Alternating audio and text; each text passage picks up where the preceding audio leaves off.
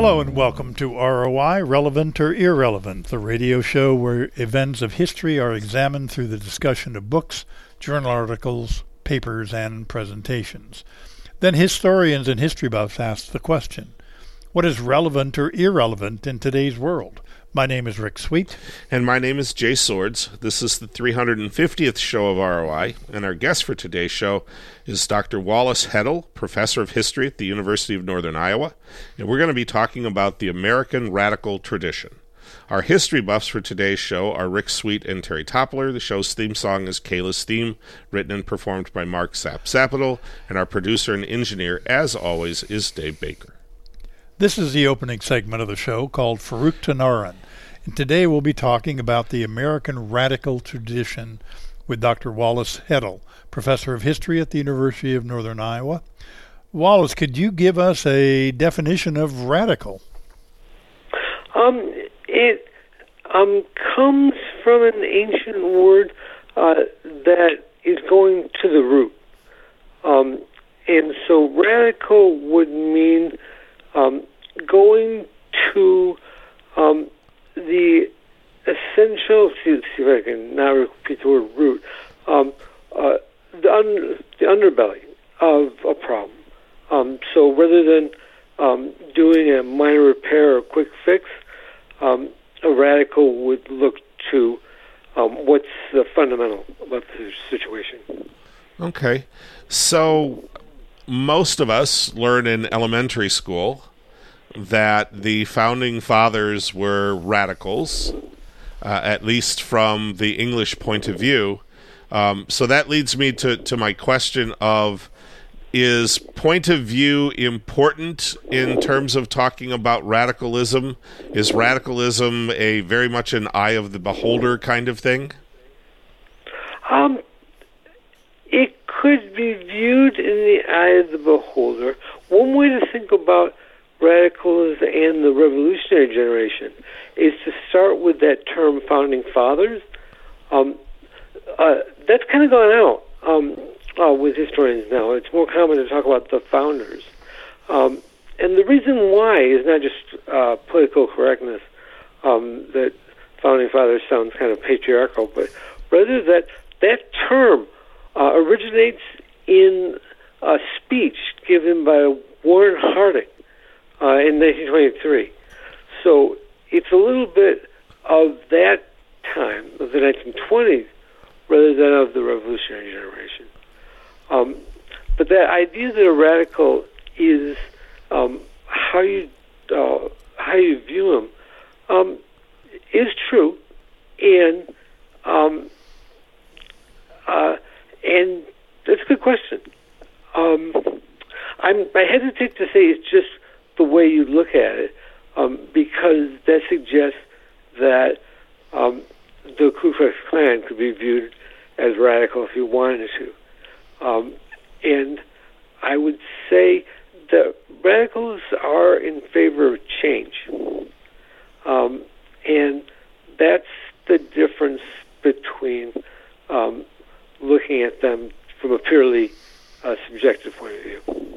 Wallace, I am a proud graduate, undergraduate and graduate degree from UNI, and good for you. In political science, and one of my, I think he is retired, but Dr. Dahendra Vajpayee was my chairman of my graduate committee, and he got me into the wonderful world of radical revolutionaries as part of my research on my thesis. And I must admit, I've always considered radicals as sort of bomb-throwing, destructive, chaos and rack and ruin. But from your answer to Jay's question, that's not necessarily so. Yeah, and you start. I hate to start with the presidents, but I sure was surprised 4 years ago when Bernie Sanders came along. Oh, yes. I had no idea that there was this guy sitting in the Senate for 3 decades, who, in many of his affiliations, identified with American radicalism. He doesn't talk about it that much anymore, but 4 years ago he talked about his admiration for the socialist Eugene Debs, and actually had a picture of Debs in his office. And I think that it really sad that there's no Debs. Debs was an independent trade unionist who was jailed a couple of times, but it, at the very least, shows some continuing relevance of the category. Does the definition, maybe the definition's the wrong word, does the identification of radicalism change throughout American history? Well, it does, because everything changes over time. At the same time, I would want to get away from definitions. Historians, unlike political scientists, are a little more empirical, and so the problem I have with defining radicalism is that it does change over time. So Lincoln is very much a radical in his day. There's really nothing more radical than you can do than be at the helm of a horribly destructive war that emancipates 4 million people. At the same time, Lincoln's radicalism today would be a very pale kind of conservatism. Does that make sense? Sure, absolutely. Yeah, it does. Wallace, it's hearkening back to my my brilliant academic career of 50 years ago, actually. The American tradition of radicalism doesn't necessarily equate to revolutionary activity, or does it relate to revolutionary activity? No, I think if we look by that standard, the standard of revolution, you would find it almost nowhere. And yet, I think the category, and you would find it nowhere in a lot of societies. You wouldn't find it in England since the 1600s. I think that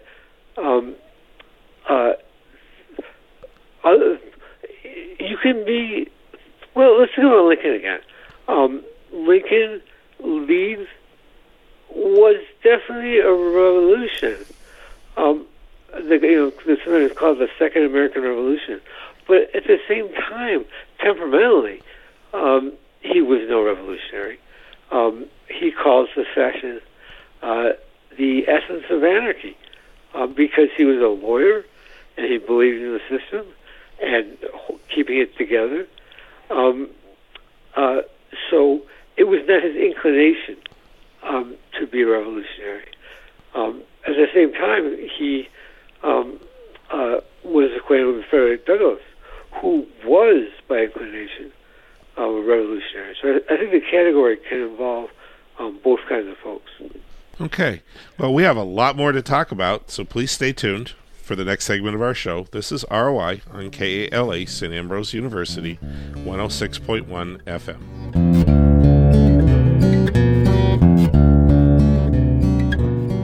KALA 88.5 FM, the radio station with the most diversity in the Quad City region. Jazz, blues, R&B, hip-hop, Spanish and Hispanic programming, gospel, new rock, oldies, news, and shows addressing local community issues. And the world's best in entertainment and news from Public Radio International. Here's something different on KALA 88.5 FM, the most diverse radio station in the Quad City region. Hello and welcome back to ROI, Relevant or Irrelevant, the radio show where events of history are examined through the discussion of books, journal articles, papers, and presentations. Then historians and history buffs ask the question, what is relevant or irrelevant in today's world? My name is Rick Sweet. And my name is Jay Swords. This is the second segment of the show, referred to as the Kitchen Table. Our guest for today is Dr. Wallace Heddle, professor of history at the University of Northern Iowa, and we're talking about the American radical tradition. Our history buffs for today's show are Rick Sweet and Terry Toppler. And Rick, as you pointed out numerous times in the first segment, you are a resident political scientist, so why don't you start us off for the second segment? Well, you know how difficult it is to get a master's degree from the University of Northern Iowa. They make you write a thesis. Oh, is that right? And people don't write anymore. Yeah, I don't know about that. Wallace, obviously the title of the program is the American radical tradition. In a nutshell, if you can, I know you teach a course on it, but what is America's radical tradition? Well, I think if you're looking at people who are temperamentally radical, you'd have to start with Thomas Paine, the great American revolutionary, and the only one to die broke, and the only one to participate in the French Revolution, and the only one to be really forgotten. There are no statues of Tom Paine that I know of. He's the member of the founders who's gone. After him, I think you'd have to look at the abolitionist movement, which arguably is the most successful part of our radical tradition. They wanted to get rid of slavery. They did. They didn't get the kind of world exactly that they wanted, but they, using a lot of different tactics, nonviolent and on rare occasions violent, they got what they wanted. And then after the Civil War, there's lots of different kind of people you can see, but I think of that post-war Gilded Age through the prism of labor. I think the labor movement is really what captures our attention during that period. And then as you move into the 20th century, W.E.B. Du Bois, who was the first African-American to get a PhD at Harvard, and a long-time leader of the NAACP, he declared that the defining question of the 20th century would be the question of what he called the color line. And I think he was correct to predict that as the thread around which you see the radical tradition cohering through much of the 20th century. The short segment is a little bit because it's a short answer to a huge question. But right. Yes. Right. Well, and we're pretty good at asking those kind of questions, so prepare yourself. All right, Okay. Terry. Yes. Wallace, you talked about the definition of radical earlier. So my question is, today's definition of radical, would that equate to activist? Because I'm thinking in regards to the environmental movement, where finally it's taken decades for the climate change to even become part of our everyday lexicon. So would you say that would be the same, radical and activist? Yes. I think activism is what's called for now. And I have a sense, now here in Cedar Falls, Iowa, you're not in touch with that much with radical movements, but the idea of the Green New Deal, that you can link environmental catastrophe, fixing that, to the labor movement, that's a really exciting idea. And it's an idea that would require a transformation in American society. I think any solution to climate change would require really great change. Maybe not as great as it's sometimes portrayed. I think that people can still eat a little meat and still fly in airplanes occasionally. But, environmental activism is a crucial part of that tradition. All right. Wallace, so to kind of piggyback on Terry's question, it feels to me a lot like radicalism is a reaction to or a response to whatever is that status quo or dominant cultural or political ideology at the time. And so my question is, so if I'm looking at political candidates or political movements, or I'm looking at environmental movements or whatever, how do I distinguish radical ideas from ideas that are simply attempts to alter the conventional thinking? I think it depends on the time period. To use the example of the period right after the Civil War, they talked about a radical reconstruction. And there, radical meant that incredible idea of allowing African Americans to vote. But that's a period where African Americans had recently been enslaved, so it was a pretty radical thing to happen. Now, universal suffrage today would be kind of accepted as the norm by most people. There are some impediments to in voter suppression and so forth, but I think that we're in a qualitatively different situation than when we were 100 years ago. So I do think that thinking about how it's embedded in the times that it's in is a really useful way to think about it. Wallace, if we're talking about changes that are good for society as over a historical period, I'm going to take a darker view of this.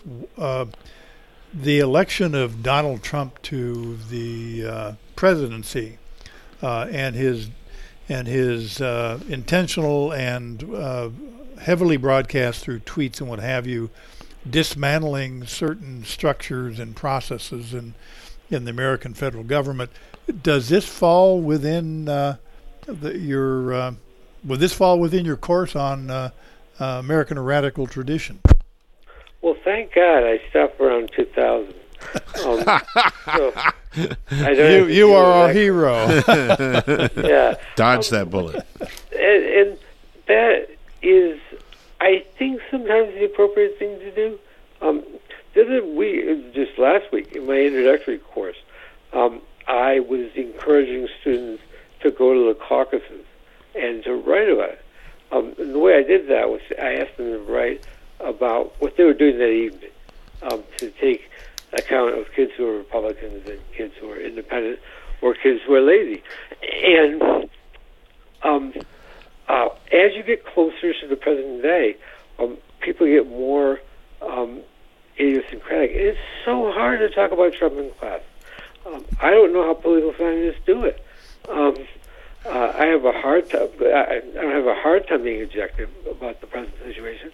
I don't have any ability to be objective about the present situation, and so I tend to keep my mouth shut. Now, as to whether Donald Trump's a radical, I'd say not really. I think he's identified really with preserving the system as it is, and what's surprising about Trump is that he's managed to enact an agenda which is very much the Republican agenda as it exists almost every time they get into power.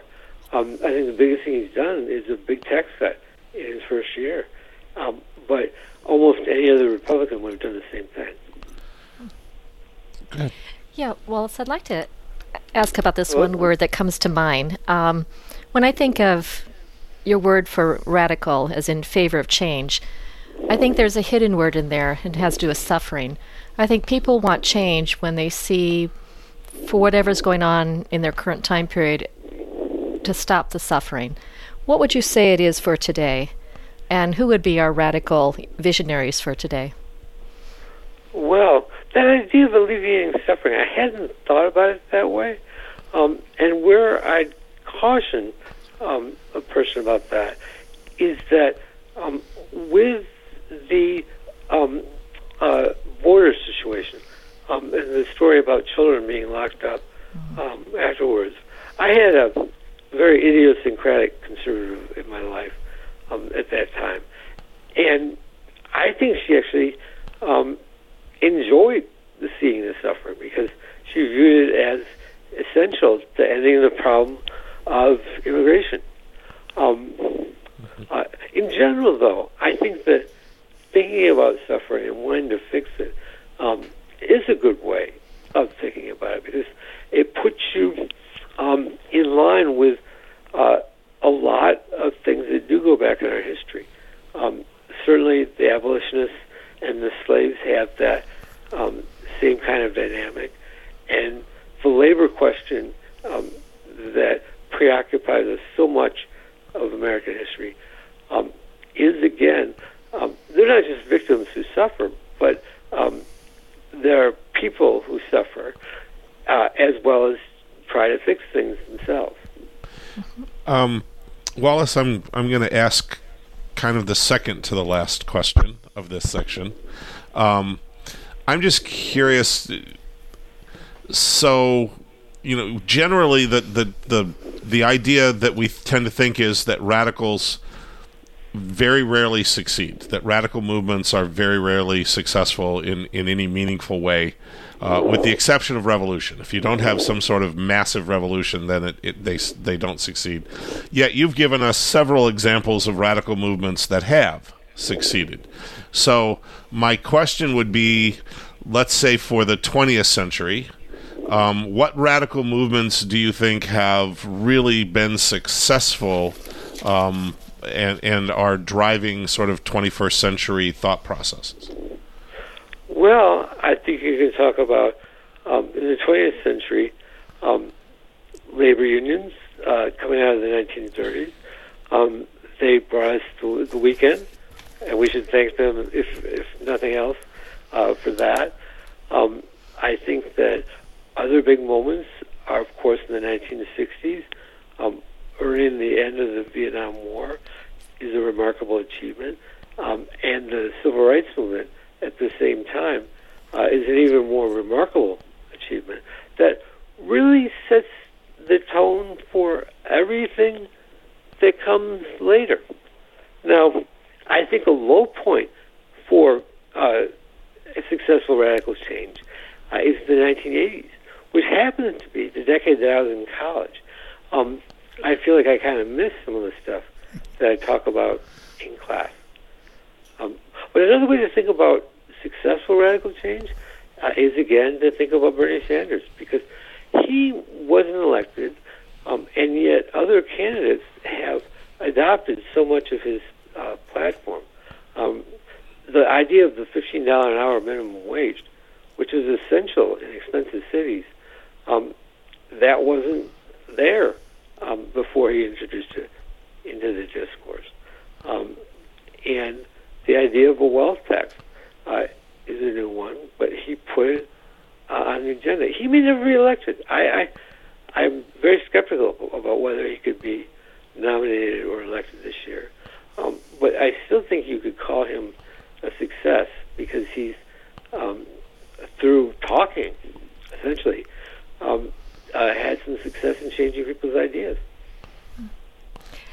Yeah, I would also add, too, of course, in the 20th century, we have the women's rights movement, because we haven't even gotten to 100 years yet where women have had the right to vote. Isn't that amazing? I know, it is amazing. I think of my grandmother, who was a county superintendent in Iowa in their early years, and when she was born, she couldn't vote, in her 20s, early 20s. So it's amazing how far we have come. How far we've come and how far we have left to go. Oh, yes. Yeah, amen to that. The Me Too movement, I think, which is something I don't teach about, and maybe I should, is, to me, extraordinary because you find terrible instances of sexual harassment in places, precisely the places you wouldn't look for it. You wouldn't think that there would be a sexual assault crisis in some of our best universities. And you wouldn't think that an admirable figure like Joe Paterno, the football coach, would end up being involved in a scandal. And you wouldn't think that, Harvey Weinstein was a good liberal. He was a friend of Hillary Clinton, and he made lots of good movies, we have to say. We might as well admit it. And yet he was a monster. Mm-hmm. And having that on the table and talked about is a phenomenal thing. Well, when it is customary that we give our guests the last word on our show, Wallace, what do you think knowing about the American radical tradition is relevant in today's world? It's relevant in today's world. I think what I identify with in the radical tradition is a certain habit of mind. I think to go to the roots of social problems, to talk about things that are uncomfortable to talk about sometimes, to challenge people who you expect to be in power, I think those are really remarkable things. Okay. Well, when we come back, we're going to wrap things up, so please stay tuned. This is ROI on KALA St. Ambrose University, 106.1 FM. This program, the award-winning Relevant or Irrelevant, is heard Friday evenings at 9:30 p.m. Central Time on KALA HD2 or 106.1 FM in the Quad City area. You can listen over the air or anywhere via TuneIn.com. To hear this program and many other archived editions at any time, visit SoundCloud.com. Search for username KALA Radio. There you'll find Relevant or Irrelevant and many other productions produced at the St. Ambrose University Communications Center.